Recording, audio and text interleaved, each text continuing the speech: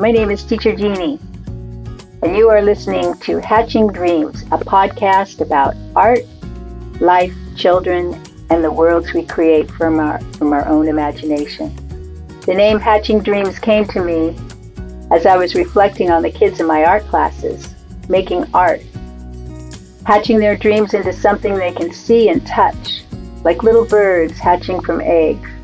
And I thought how wonderful it would be to talk to others about their experiences and feelings about art as a way to hatch one's dreams, and how much fun it would be to bring children into the conversation, for they are truly some of the most creative people I know.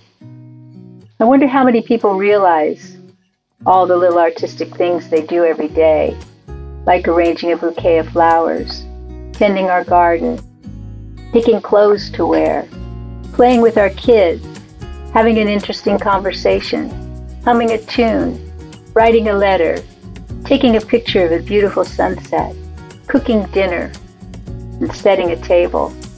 I could go on and on. My point being, we are all artists. We all have an imagination, dreams, and a sense of wonder. Together, we can bring a lot of beauty into our shared world.